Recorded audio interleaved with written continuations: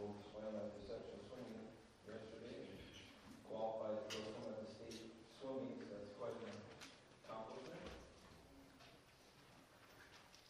Fun to be able to watch them do their best and try so hard. I thought Mason might drown.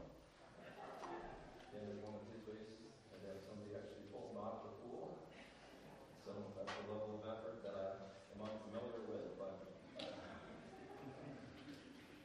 it was fun to watch. We'll start with a word of prayer here this morning. Heavenly Father, we thank you for your amazing love that was demonstrated through your willingness to come to earth and die for sinners like us. Pray that we would never get tired of being reminded of that story of love, and that we would want to see and allow your love to work in and through us so that you could shine your light through our lives and through the lives of others that you put us in contact with, not because of us, not through our own strength, but because we keep our eyes fixed on you and stay connected to you and enjoy that fellowship with you. And as we're doing that, we're free and yielded instruments then for you to work through to accomplish your purposes here on earth, which is to bring people to a saving knowledge of you. Pray that we would never lose track and lose sight of the mission that you've given us. Thank you for this local church. Thank you for your word and this time we can spend in it. Thank you that we have you in this building to gather. Pray that we would just remember to be counting our blessings and naming them one by one, that we wouldn't fall into that trap of never being satisfied and always looking for the next thing, but that we would celebrate who we are in you, which is cause enough to take up the rest of our life in celebration. But we'd also see that you provided for us exceedingly and abundantly above all that we could ask or think, and that we would rejoice in that, and that we'd have a spirit of gratitude as we go through life instead of discontentment and always looking for something else to make us happy instead of looking to you, the only one who could ever give us true lasting joy and peace or purpose. Pray for the Sunday school teachers and those working in the nursery and the kitchen ministry, and as there's a big event here today, for the young ladies in our church, 3rd through 6th grade, or sorry, it's 4th through 8th grade.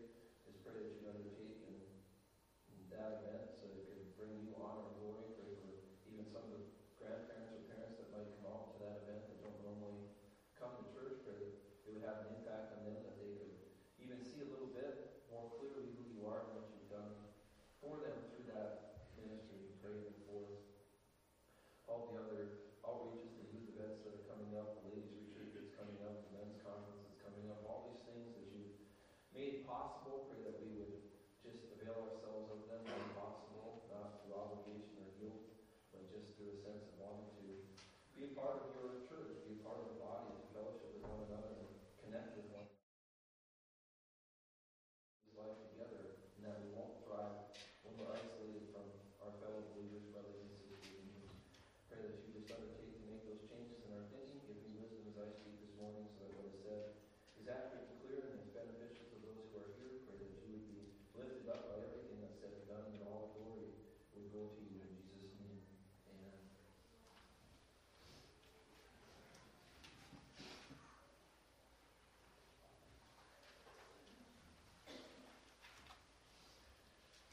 So the title of this morning's sermon is Pray for Me. Pray for me.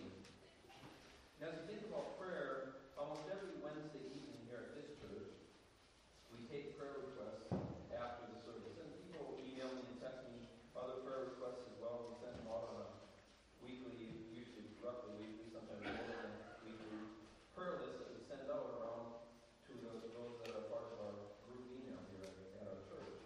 But people request prayers for individuals with many different needs following Wednesday evening services, and we jot them down and add them to the list. And as you think about people requesting prayers for others, it's a wonderful thing, because it's a wonderful expression of concern for others that God has placed in your life. So when you're thinking about praying for others, and you're thinking about their particular needs, what does it mean? It means you're actually thinking about others, and that's a wonderful thing. That's God's will. That's God's design. That we would have a heart and a concern for one another. And that's expressed in one way. That one way that is expressed is through prayer. Wanting to pray for the one another that God has put in our lives, and make others aware even of the specific needs that they're wonderful thing. People also, though, request prayers for themselves, usually a specific need. They have a surgery coming up, or there's some kind of a trial going on in their life. So people also on those Wednesday nights, they'll request prayers for themselves and something difficult that's going on in their life, something that they're facing that is a trial or it's a hardship that they're going through. And it's fascinating because both types of prayer requests are absolutely appropriate, needed, and they're a wonderful thing for a church family to be coming together corporately to be a prayerful church community, a prayerful church family or body, to be lifting up to the one who can do something about those needs, those prayer requests. You see, oftentimes we talk about the trials that we're going through in our lives with others. Oftentimes it's in the form of complaining. But we do talk to others in our lives about what's going on in our lives. And there's nothing wrong with that in and of itself. In fact, that can be very good to make other people aware of what you're going through, not the complaining part. But to make them aware of what you're going through, because if they're a brother and sister in Christ, they then might be in a position to pray for you. But sometimes we forget to ask them to pray for us. Sometimes we forget to bring those concerns and those trials and those difficulties to the Lord ourselves. And so here we are talking to all kinds of people about the difficulties that we're going through, and they can't do anything about it. Very often the trials that we're going through are things that nobody could do anything about other than the Almighty Creator. And so why is He the last one to bring those prayers to? Well, He shouldn't be. That was just a sidetrack there. That's not even part of the message this morning. But we think about where are we going to bring those concerns. And so it's great that we bring those prayer requests about others to a larger audience so that they can be praying for, and then prayer requests about what's going on in our own life to, again, a larger audience so that they can be praying for them. Now, although the vast majority of Paul's recorded prayers focus on his concern for others, several of his prayers illustrate the appropriateness of soliciting prayers for yourself. So we've been going through, or started a few weeks back, I think this is our fourth lesson in this series, on Paul's prayers. And we saw that there's roughly anywhere between 25 and 32, depending on how you count the prayer, whether you add to the list as being a specific prayer. Sometimes he's paraphrasing a prayer that he's had in the past. Sometimes he's directly quoting the context of a prayer he's been praying for people, and so it's recorded in a letter. Sometimes he's just speaking about prayer or asking for prayer, and so depending on how you categorize what you're going to add to that list, somewhere there in the ballpark of 30, though, prayers. Well, this is an example, though, we're going to see today about, again, the appropriateness of soliciting prayers for yourself. If you could take a minute and turn to Romans chapter 15, verse 30, that's what we're going to be picking up. Now, interestingly, this will be the third prayer that we'll have covered here just in this one chapter of Romans, Romans chapter 15. And we're going to be looking at this prayer that's found in verses 30 through 33. So let's read through it together. I'll give you another couple of seconds to get there. So here's a few pages then.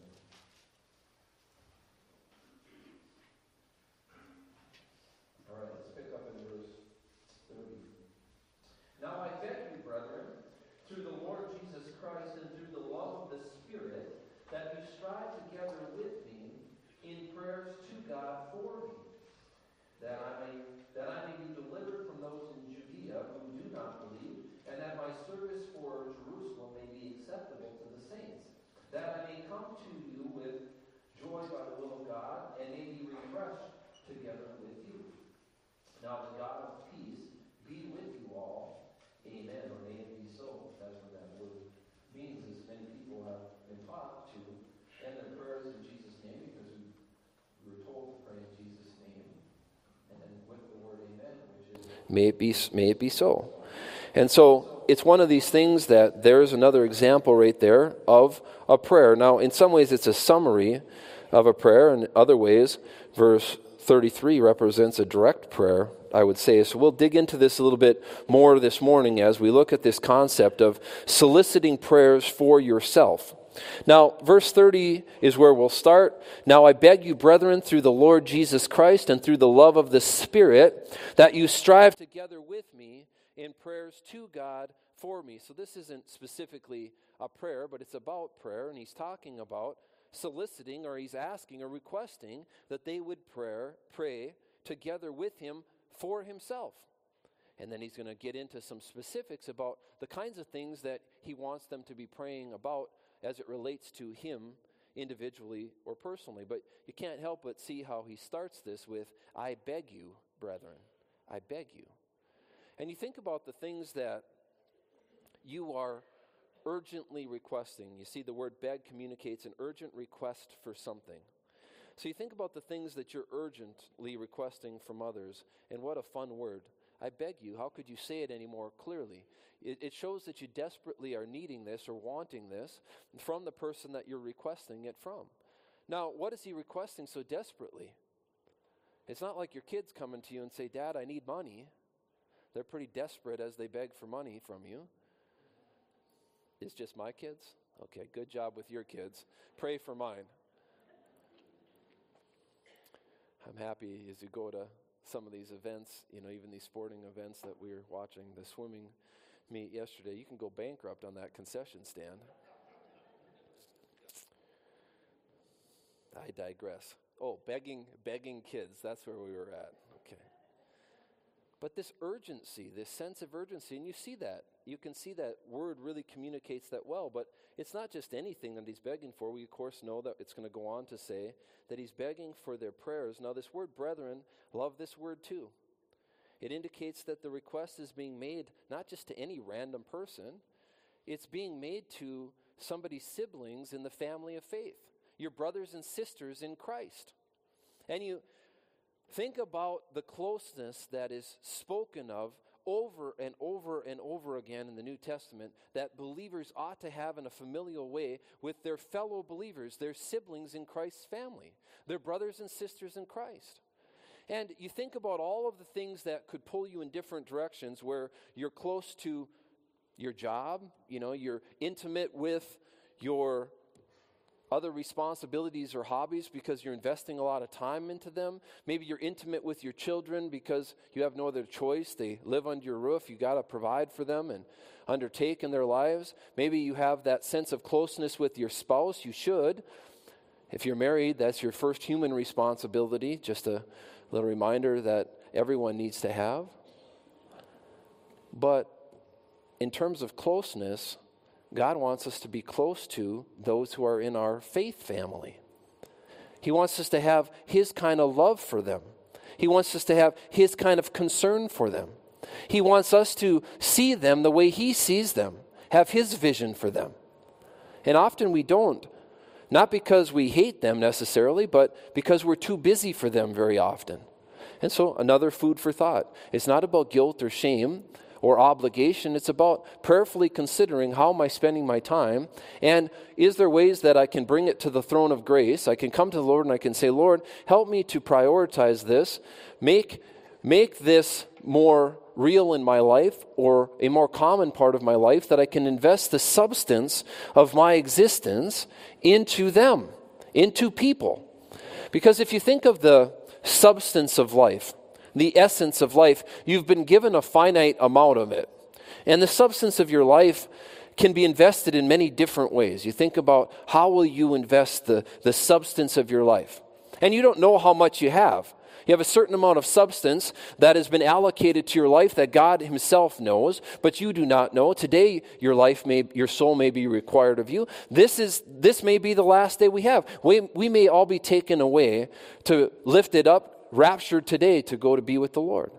But thinking about that unknown quantity, that substance of your life that has great value, it's the only thing you have it's the only asset that has real value in your life.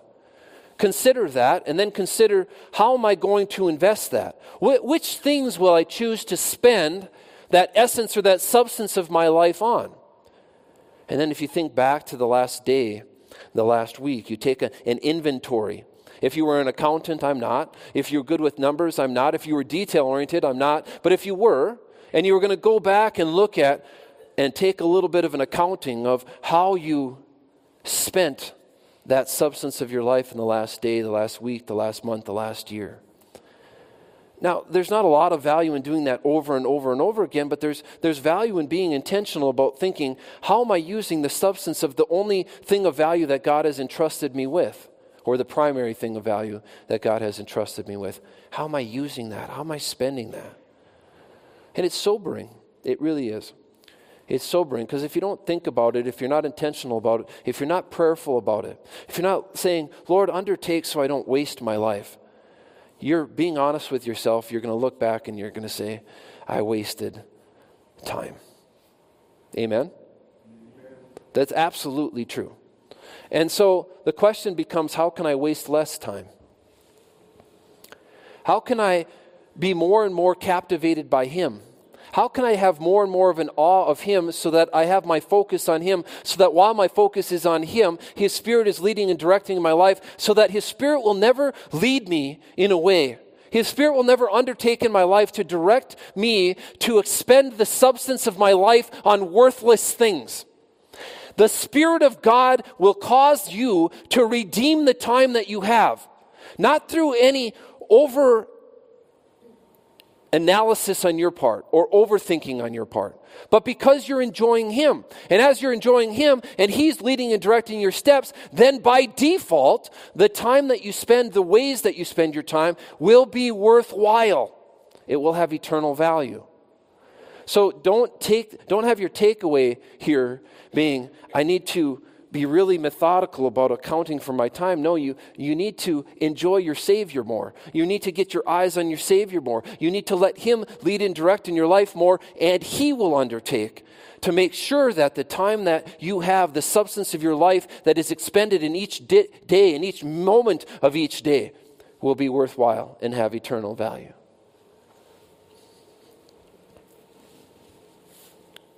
And I got all that from the word brethren here. Do you see each other that way? Do you have that love for each other that you could beg your brethren to pray for you because you have that closeness? We move on. Now I beg you, brethren, through the Lord Jesus Christ. Through refers to the source of their unity and familial closeness. For believers, that source is a common identity in Christ. That common identity creates an unbreakable positional bond. Do you see that?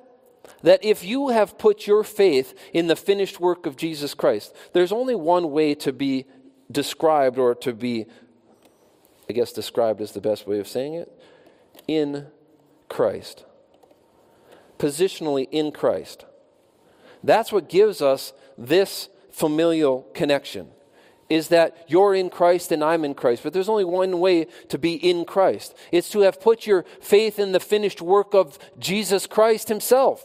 To be a Christian is to be a Christ one. To be a Christ one is to realize that I was hopeless and helpless and hellbound apart from God undertaking through the work of His Son to make a way for me, a sinner, to be reconciled with a righteous and holy God. So if you think of the predicament that man found himself in, he was born as a sinner. There was none righteous, no, not one, Romans 3:10 says. Romans 3:11 says, there was none that seeks after God. It's not only that we were unrighteous, had no righteousness of our own, but we weren't even interested in God, the Bible is saying. We were described as being without strength. We were described as being ungodly in Romans 5:6. But when we were without strength, in due time, Christ died for the ungodly. So though we were unrighteous, though we weren't seeking after God, though we were ungodly, though we had no strength, nothing to offer God, though we were viewed as dead in trespasses and sins, though we were described as God's enemies in Romans 5:10, God still looked at us in love. And see, the problem with being estranged from God or being described as being sinful is that the Bible says that the wage of sin was death, meaning that sin had separated us from God and God's holy, righteous character. And so because we were identified with Adam's sinfulness, having been born into a race of sinners, and then having chosen by our own volition to reject and rebel against God and sin ourselves, there had been this wall of separation of sin that had caused us to not be able to be in close proximity with God, to have a gulf fixed between us. And you think about if none was righteous, no, not one. If all of our works of righteousness were filthy rags. If there wasn't a just man upon the earth that had done good and sinned not. If we were not even seeking after God in any way, that was a hopeless situation. Because again, the wages of being a sinner, all men have sinned. All have sinned and fallen short of the glory of God. So everyone was in that same bind. But having fallen short of God's glory, we were separated from God, facing an eternity where God is not. And of course, we know that the place that God is not is ultimately, in an eternal sense, the lake of fire or hell. The place that was not prepared for you and I, it was prepared for Satan and the fallen angels, the demons. But yet, the wage of being a sinner is that we, if we're identified with sinfulness, we can't be where God is. We can't be with Him. We can't go to heaven one day. So God in His love, He looked down at man in their need, and He said, I'm going to make a way for mankind to be able to be made right, to be justified, to be brought close to me. And you think about what was God's plan to do that? Anyone who's familiar with Christianity, though they maybe didn't understand the exclusivity of this, God's way of rescue was to send somebody else to die in the place of the guilty. The one He sent was His only begotten Son, Jesus Christ. God Himself became man so that He could die for you and I, to die in our place. You see, if the just debt that was owed for sin was death, and if we were all sinners, then we all owed a debt of death for sin. So God sent another to pay that debt. But what did that require? For us to have life, it required God's only Son, Jesus Christ, to die to pay the debt of death for sin. So as Christ died in our place, He became sin for us, even though He knew no sin, so that we could become or be made right before God. We could experience God's righteousness being credited to our account because of the substitution of Jesus Christ. So Christ died a death He didn't deserve for sins He hadn't committed because He loved you and I so much. So as He paid that debt that was owed, He cried out, "It is finished." That's the last words that He cried as He hung on a cross, saying, "I love you this much." Now parents sometimes will say that, "I love you this much." And my kids say to me, "And I love you this much." My wife taught them that when they were young. How much do we love our mama? How much do we love our daddy? Boop, boop, boop. But He died on a cross saying, "I love you this much." And He didn't just die for some of your sins. He died for all of them, past, present, and future. So the issue isn't sin.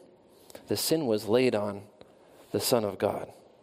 And as He died in our place in agony, He cried out, my God, why have you forsaken me?" And He did that because He loved you so much. Now I'll ask you, if He died for all of your sins, past, present, and future, which sins remain for you to have to pay for? Which failures and mistakes and flaws remain for you to have to solve and fix?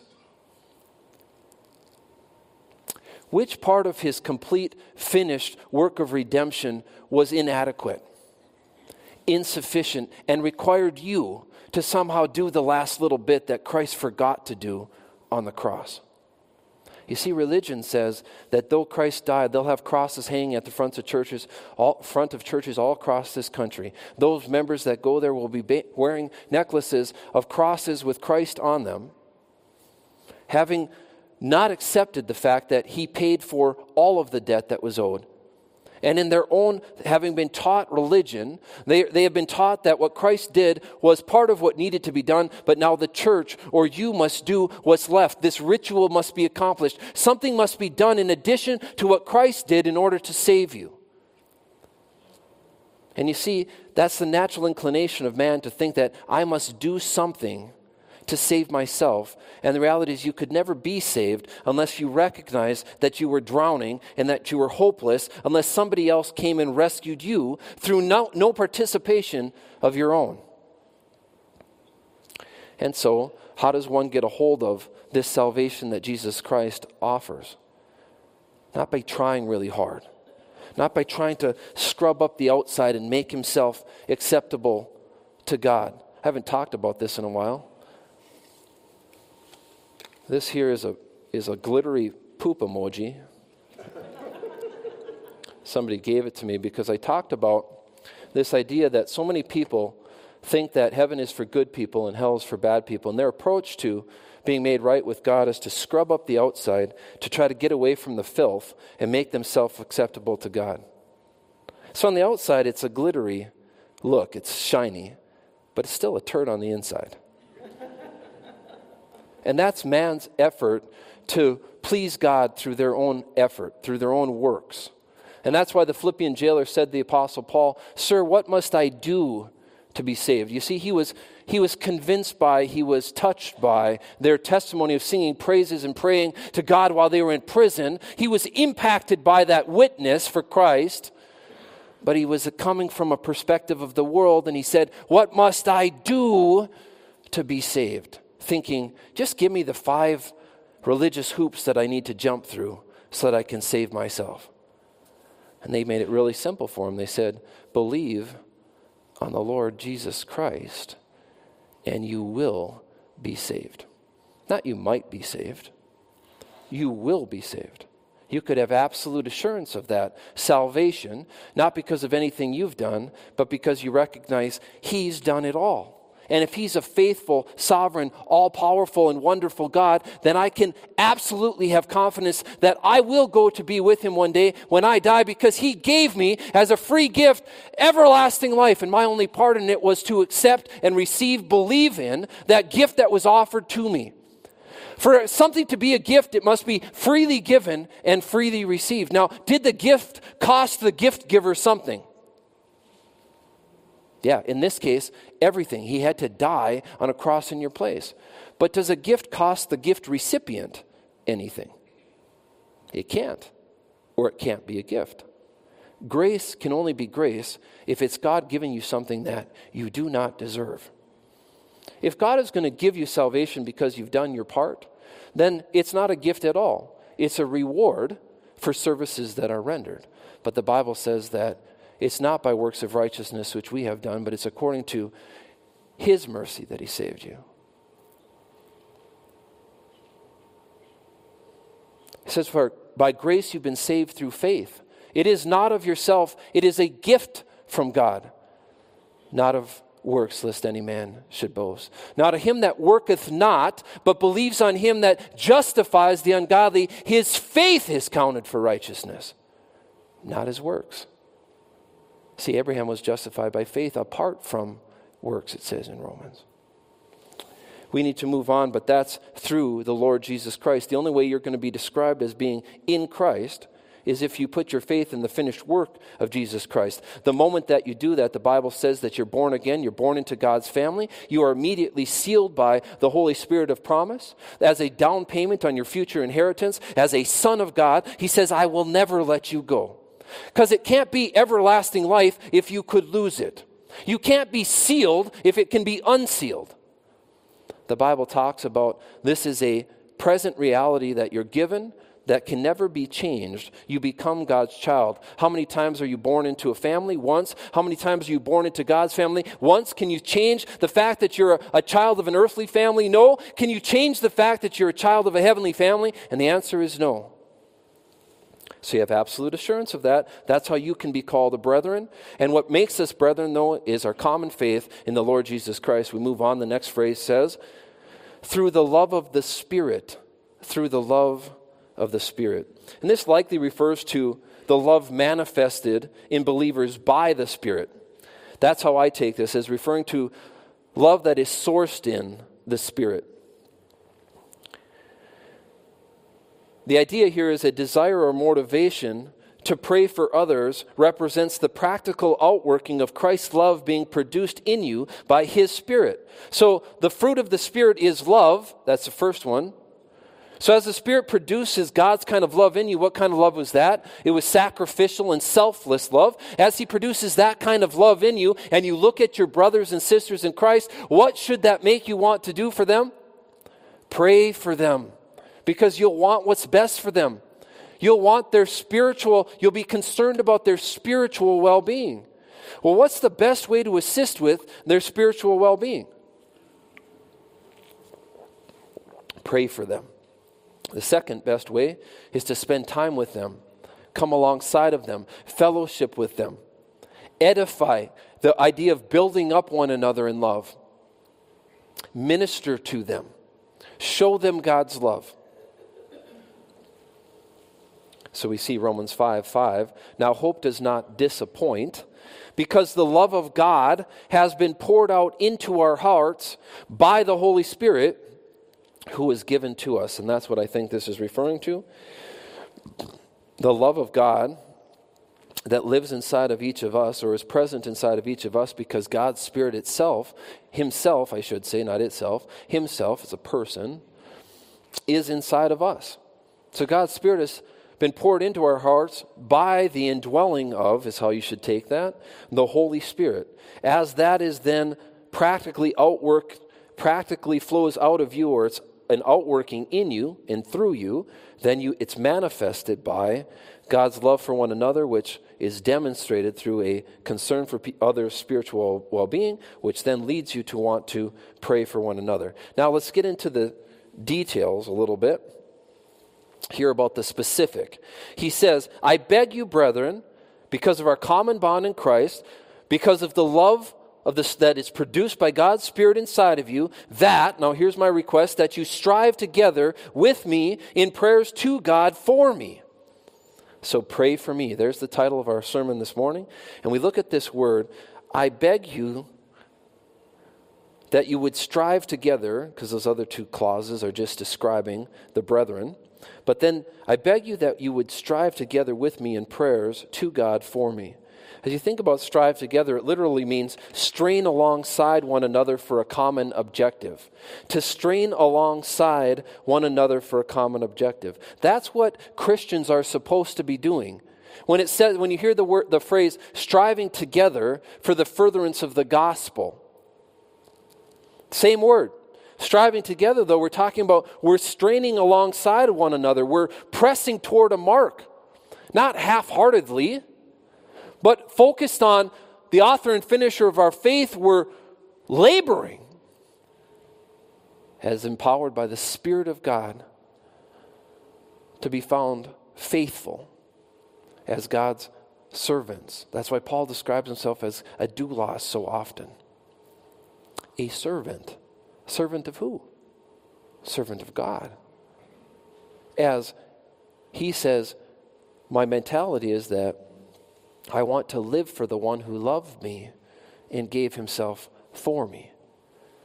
I've been given a task to be an ambassador for Jesus Christ. The whole of my identity is wrapped up in this mission to lift Christ high, to bring Him glory, to shine the light on Him so that the people around me could see my Savior, Jesus Christ, on full and prominent display. Not as something I fit in as a last item on the checklist of my life after I've given time and attention to every other care and concern of the world, or of this temporary world around me, or this temporary life, I should say. And then whatever's left, the scraps of my life, I'll give to the Lord. That's not the idea at all. It's straining alongside of other believers with a common objective. And the common objective is, again, to lift Him up. It communicates, this word communicates the partnership that should be present within the body. When you're striving together, when you're straining alongside of somebody, there's a very close camaraderie that comes from that. And prayer is one way believers can strive together to lift up Jesus Christ, because He's saying, I want you to strain alongside of me with this common objective of lifting up Jesus Christ, but in the specific application, in the context, and the vehicle for doing that is going to be praying with me. The reality of intense spiritual opposition moved Paul to urgently request that his friends in Christ join him in the struggle by praying with and for him. That's the idea here. He recognizes what he's up against. We'll get to that in a second. And he says, I urgently request you as my friends, my brothers and sisters in Christ, to join me in praying for me. Now you see that specific there in prayers to God for me. Strive together in prayers to God for me. Requesting the prayers of fellow believers is something Paul did regularly. Now, the prayers that Paul solicits focus on spiritual matters or things directly connected to the success of a particular ministry outreach. I want you to note that. So Paul's prayers, he's asking for prayers for himself, but he's soliciting prayers related to specific spiritual issues or matters or the success of a ministry outreach. And I'm going to show you a few examples here quickly because we're falling behind a little bit. But Ephesians 6:18 through 19, here's another example of Paul soliciting the prayers of others for himself. But note that he's looking for prayers relating to his own spiritual well-being or the success of the mission. So it says, praying always with all prayer and supplication in the Spirit, being watchful to this end with all perseverance and supplication for all the saints. Now he throws, this is his prayer for himself, and for me. So connect the two, praying always for me. Now what's the prayer he's asking for as it relates to him personally here? That utterance may be given to me, that I may open my mouth boldly to make known the mystery of the gospel. What a prayer to ask somebody to pray for you. That utterance may be given, meaning opportunity may be given, that I may then take that opportunity through boldness of speech to do what? To proclaim the gospel of Jesus Christ. That's what we need to pray for. Boldness to proclaim the good news of who Jesus is and what he's done to a lost and dying world. Colossians 4:2 through 4 is another example. Continue earnestly in prayer, he says, being vigilant in it with thanksgiving, a heart of gratitude. Meanwhile, he says, praying also for us. Now, what's the prayer request here? That God would open to us a door for the word. What does that sound like? Opportunity again. To do what? To speak the mystery of Christ. What is that referring to? The gospel. The message of who Jesus is and what he's done. He says, that's why I'm in chains. And he says the second prayer request is that I may make it manifest as I ought to speak. I would put the focus on the right things. I would continue to make known Jesus Christ to those who I would have interactions with. Let's look at 1 Thessalonians 5:25. This is simple. Brothers and sisters, pray for us. Now, it doesn't say what, but there's another example of him asking for prayer. Here's another one. 2 Thessalonians 3:1. Finally, brethren, pray for us. Now, what's this prayer request here again? You see this. There are no other times where he asks for prayer. So we will have covered them all here. And in each instance when he says, pray for me or pray for us, he specifically asks for a prayer relating to a spiritual matter or his own spiritual well-being or his own thinking as it relates to the mission, the ministry, the proclamation of Jesus Christ to a lost and dying world. But here we have it again. What's the prayer request? That the word of the Lord may run swiftly and be glorified, just as it is with you. Awesome prayers. See, the Christian's primary concern should be the success of the mission entrusted to him. The Christian's primary concern should be the success of the mission entrusted to him. Do you see that? Are you mindful of that? How often do we need to be reminded of this, friends? Every day? Every half hour? What's the mission? Why am I here? It's so easy to forget. I'm here to lift up the name of Jesus Christ.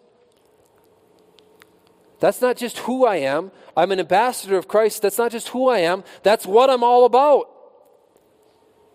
Is that true of us? Sometimes. Is it true of us as often as it ought to be? No, because we start to see our identity as, instead of seeing our identity as in Christ, we start to identify with other things. Instead of seeing our purpose as living to lift Him up, we start to find our purpose in other things.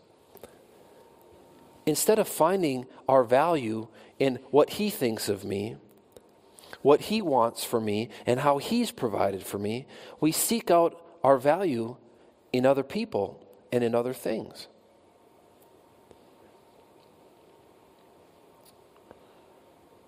Instead of seeing my purpose as living to exalt Him, I seek to find purpose in all of the wrong things. Now, is that natural? Yes. That's what the natural man would do. That's what human nature would be. That's what the sin nature wants in your life. That's what Satan's trying to do all the time, to captivate you with something else other than Jesus Christ.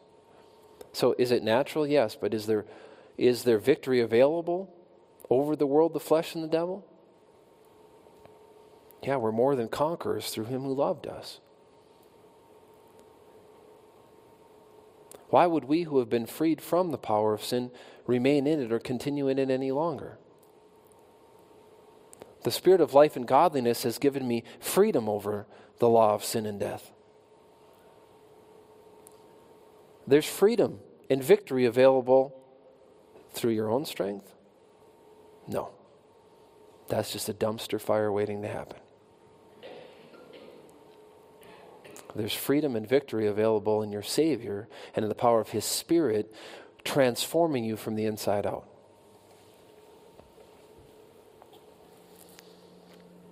The last thing I want to note about Paul's requesting prayers for himself is Paul's willingness to ask for spiritual help, and that's what he's doing here. He's asking for spiritual help by asking people to pray with him for himself. It demonstrates a humble attitude, though, doesn't it? See, somebody who is sufficient in himself would never do this. They would be having a posture that says, I've got this all figured out, just look at me. They'd be strutting around like they do in many churches, including this one when we're not looking to the Lord. Christians strutting around with this attitude that effectively says, isn't Jesus lucky to have me? Forgetting the pit that you were dug from. That's why how often could you sing Amazing Grace and be reminded of something very critical?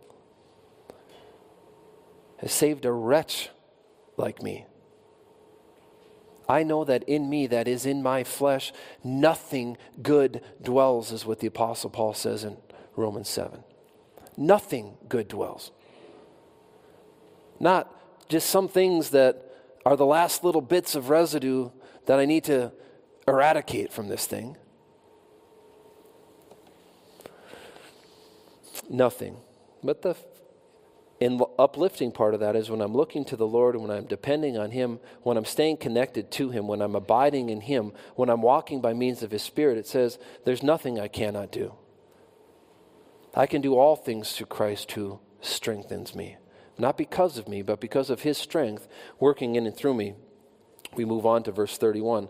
Now we get into the specific outcomes or issues that Paul wants them to pray for. So the first thing is, I want you to pray or join me, strain alongside of me in prayers to God for me, but these are the specifics. That I may be delivered from those in Judea who do not believe, that my service for Jerusalem may be acceptable to the saints, and then there's two more coming up in verse 32. So we'll start with these two. So there's four of them, but here's the first one, that I may be delivered from those in Judea who do not believe. This is his first specific prayer request. See, Paul's concern was well-founded. Unbelieving Jews represented Paul's primary source of opposition. Now, if you're not sure about that, think about the letters. Think about the book of Acts. He would come to a new town. Where would he go first? the synagogue, to the Jewish population, who would he present? Jesus Christ, and him crucified, the exclusivity of the finished work of Jesus Christ. What was the typical response? Riot. The typical response was pushback, opposition, rejection. Did someone get saved? Sure. It's difficult for a religious man, though, to let go of his religion. You see, many people, regardless of who you're talking about, they're so tied up in the traditions of men that they forget that the whole point of the Bible was to show man that he needs to have a personal relationship with a loving, sovereign God of the universe. And so they forget about the relationship with God and they focus on the traditions of men. They focus on self-righteousness and how they can be better than others, how they can get little badges by jumping through different hoops in order to try to make themselves more righteous than the next person. But the Bible says there's none righteous, no, not one. All have sinned and fallen short. So if all of man's efforts at righteousness produced through human effort are viewed by God as filthy rags, then that's a real problem, because that's what's captivating many a man or many men. And that was true here. To put your faith exclusively in the finished work of Jesus Christ was to acknowledge that all of this effort that you had made to be more righteous than the next person through your own strength was for nothing. And people don't want to let go of that. It has to count for something. No, it counts for nothing. It's offensive to God, in fact. So he went there first. Generally, what was the response? Opposition. He faced nearly constant resistance and persecution from unbelieving Jews. He faced some resistance and opposition from believing Jews as well. But unbelieving Jews were the primary source of the resistance against him. The Jews did try to kill him within about 1 week of his arriving in Jerusalem. So he's going to Jerusalem. He's telling them, if you read the context here of this passage, he's telling the Romans that I want to come to you soon, but first I have to make a detour to Jerusalem to drop off this gift that I've been collecting from a lot of the churches where they want to have a gift to undertake to provide for the poor that are in Jerusalem. We'll get to that in a second. But as soon as he gets to Jerusalem, he's been warned along the way that he faces opposition there. Within a week of being there, the Jewish unbelievers are trying to kill him. Here's what it looks like. Acts 21, 30 through 31. And all the city was disturbed. This is within a week of him getting there. And the people, so we fast forwarded from when he's writing this letter, so we're in the same context here. He now did go to Jerusalem. Within a week of getting there, all the city was disturbed and the people ran together. They seized Paul. They dragged him out of the temple and immediately the doors were shut. Now as they were seeking to kill him, news came to the commander of the garrison that all Jerusalem was in an uproar. What happened is the commander of the Roman garrison actually rescued Paul from being killed by primarily the people that were leading this were unbelieving Jews. You fast forward a little bit. You see this 2 chapters later, Acts 23:12.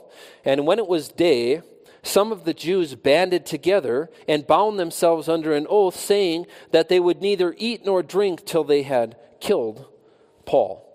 So that's what Paul was up against when he's talking about being delivered from those in Judea who do not believe. And it's funny that as you think about Paul's, he says, he's saying, pray this for me now, and then you fast forward to what happened there. He's saying, pray for my deliverance in Judea because he knows what's likely to happen. But it's interesting to note that Paul was not delivered in a favorable way from a human perspective. So that had been their prayer, presumably. Paul had been praying this. They had been praying this, leading up to him actually going there. But how was he delivered? Well, not in the way that a human would say is favorable. Delivery came in the form of arrest and imprisonment by the Romans. Paul spent over 2 years imprisoned outside of Jerusalem in a place called Caesarea. Now, during that time, the Lord used it, but his deliverance you wouldn't have even considered this from a human perspective to be an answer to prayer, but yet God did deliver him. He did answer the prayers of these Roman believers who had been praying along with Paul for his own deliverance. Then the next phrase he says, the next thing I want you to pray for, here's the second specific request, that my service for Jerusalem may be acceptable to the saints. So the context, as I already explained, is Paul intended to make this 2,000-mile detour to Jerusalem so that he could personally deliver the financial assistance various churches had made for the poor believers in Jerusalem. And you see that a little bit earlier here in chapter 15, verse 26 of Romans. For it pleased those from Macedonia and Achaia to make a certain contribution for the poor among the saints who are in Jerusalem. So Paul was going to personally take this contribution to the poor Jewish believers in Jerusalem. And then he said, then I want to come and see you. Well, from where he was to where they was relatively close. He had to go 2,000 miles out of his way to go to Jerusalem to bring this in person. But why was he concerned? Paul was concerned that his visit and accompanying gift would be unwelcome because some Jewish believers saw him as a threat to Jewish traditions. And we don't have the time to get into it all, but I mentioned that he faced opposition from unbelieving Jews. But Paul, though being a Jew himself, because of his ministry to the Gentiles and because of the difficulty culturally for Jewish people to accept this new dispensation of the church age, the age of grace, where the distinction between Jew and Gentile was secondary now to the common bond and unity that they had in Christ. He said, in Christ there's neither male nor female, bond nor free, rich nor poor, Jew nor Gentile. That was tough for the Jewish believers. And so they did see Paul as a threat to some extent, some of them, and that's why Paul was concerned that his visit to minister to them with this gift wouldn't be accepted favorably. Well, we need to move on for the sake of time. The next two specific prayer requests are found here. He says, I want you to pray with me, for me, and here's the third thing, that I may come to you with joy by the will of God. And the fourth thing is that I may be refreshed together with you. So let's look at the last two here. The first one, that I may come to you with joy by the will of God. Thing that has to jump off the page to you, I hope, is that Paul understood that his will was secondary to God's will. Do you understand that? Jesus modeled that, as he said in the garden, not my will be done, but thy will be done. This idea that living the Christian life is to live as directed and led by God, as an ambassador and a servant of his, to do as he sees fit, not as we see fit, as he directs, not as we direct. It's not, I'll direct myself and then ask you to bless my own choices after the fact, Lord. It's let you lead to begin with. Not my will, but thy will. And I love the way he expresses that here, that I may come to you with joy, but all under the umbrella of the will of God. God eventually did bring Paul to these Roman believers despite difficult trials. He eventually did. And he promised him that he would.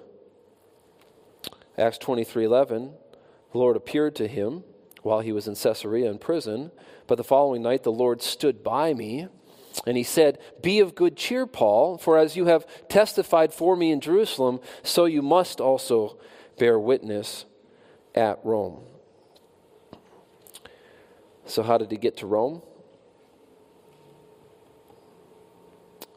Shipwreck, in bonds, chained to a Roman guard 24 hours a day. As a prisoner, he went to Rome, spent 2 more years in prison in Rome, 4 years total, straight in prison. Did God bring him to Rome? Yes. Did he get to see these believers? Yes. He was under house arrest in Rome. They had access to him. He saw many of these believers. He said God has actually worked it together for good because many of those believers were emboldened to proclaim Christ as they saw Paul in his bonds. It actually worked out, he says, for the furtherance of the gospel, he wrote to one of the churches as he was writing from prison in Rome. In any event, what's the fourth and last specific prayer request? The fourth and last specific prayer request is that we may be refreshed, that I may be refreshed together with you.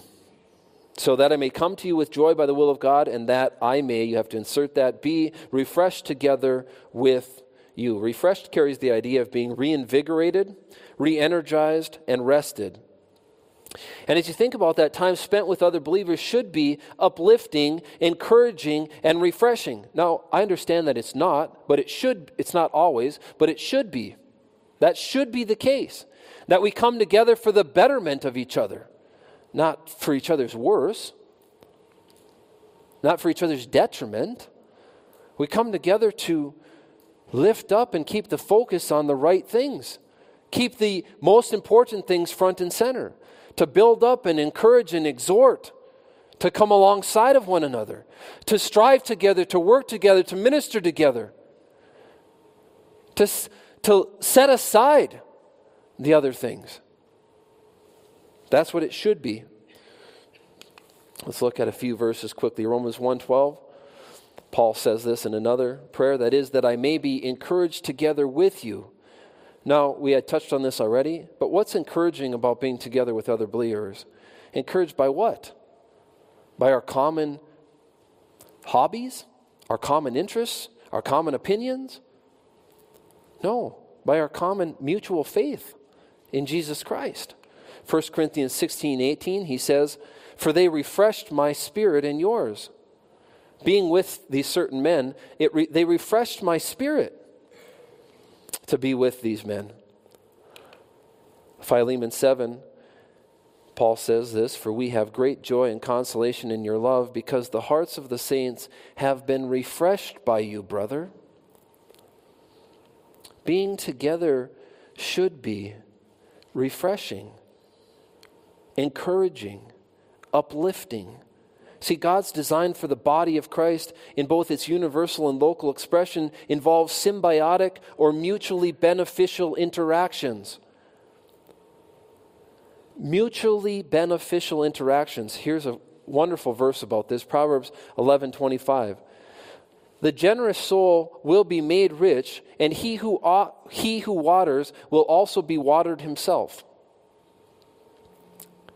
There's joy in serving Jesus. It's beneficial to me to be able to serve you. It's beneficial to me to be able to serve alongside of you. God brings the increase in terms of what happens with that investment, but also the increase in you. He works in you as you're willing to serve Him, to bring you closer to Him, to transform you into the image of His Son, to uplift you, to exalt you. As you humble yourself and allow Him to work in and through you, as you see your sufficiency is not of yourself but is of Him, then God is free to work in you in a way that can build you up. Not your ego. Allow you to grow in your faith, to mature in your faith.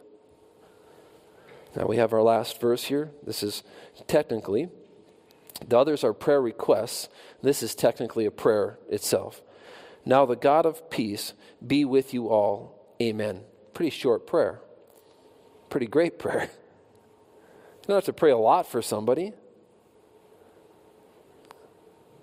You could pray something very small like this. After humbly requesting prayers for himself, Paul ends with this short prayer. And you see this God of peace. We've touched on this already a couple times in the last few weeks, but true peace is sourced in God. It has nothing to do with circumstances. God is the one who can provide peace. This is one of 6 times that Paul identifies God with the phrase, God of peace. We could have done a study on that. I had to cut it out of the notes, and we're already going a little long. God of peace. 6 times he uses that phrase. Do that as a devotion for yourself. One of them is Lord of peace, so don't come back to me and say, no, it was only 5. 5 God of peace, 1 Lord of peace. Now you can imagine Paul reminding himself of this truth as he prays this blessing on them. You know, he's facing all of this anticipated opposition. And he's saying to them, now the God of peace be with you all. Don't you think that he's relating to that himself? See, Paul will soon need to claim this promise for himself as his immediate future promises to be filled with conflict and strife. It's interesting when you think of may the God of peace, may the God of peace be with you all. It's important to remember that God's peace is an inner tranquility and rest that is beyond comprehension. We cannot even fathom this. As you're thinking about things to pray for people, pray that they would experience God's peace. It's a tranquility of soul. It's a restfulness that we can't even understand because we have nothing really to compare it to in a life full of fleeting peace, if anything, temporal peace, if anything, but generally hostilities, disagreements, agitations. That's the kind of life we normally experience. And if we do experience a time of rest, it's temporary, or it's rest that's accompanied with heartburn and grinding teeth. It's not real rest. But God's kind of peace is something we can't even wrap our minds around. Romans 4:7, and the peace of God, which transcends all understanding, will guard your hearts and minds in Christ Jesus. Now that's NIV because it says transcends all understanding. Instead of passes all understanding, which transcends all understanding. That's what it means. Could you really request something better for a fellow believer than praying, may the God of peace be with you all? Amen. May it be so. So pray for me. Are you humble enough to see your need for the prayers of fellow believers? Do you recognize your need for spiritual assistance, as even the Apostle Paul did? Is your fulfillment of your assigned mission, which is living to lift Jesus up, your primary concern? And you see that it was Paul's primary concern in terms of the prayer requests that he had. Do you pray for the spiritual well-being and success of your fellow believers? And I think this is very sobering, because very often we pray for very specific physical needs of our fellow believers, and we should. That's not the point.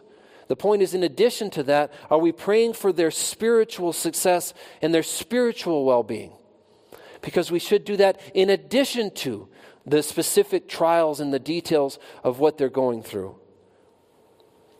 What a useful reminder of the eternal perspective we are to primarily have as believers, even as it relates to our prayers. Let's pray. Dear Heavenly Father, just thank you for your goodness. Thank you for your love. Pray that you would give us your peace. Pray that we would stay focused on you, be in awe of you, that you could work in our lives so we could accomplish the mission faithfully that you've given us to be lights for you in the darkness around us. Pray that we would do that through your strength, depending on you to do in and through us what we could never do for ourselves, that we would stay humble in the process. In Jesus' name, amen.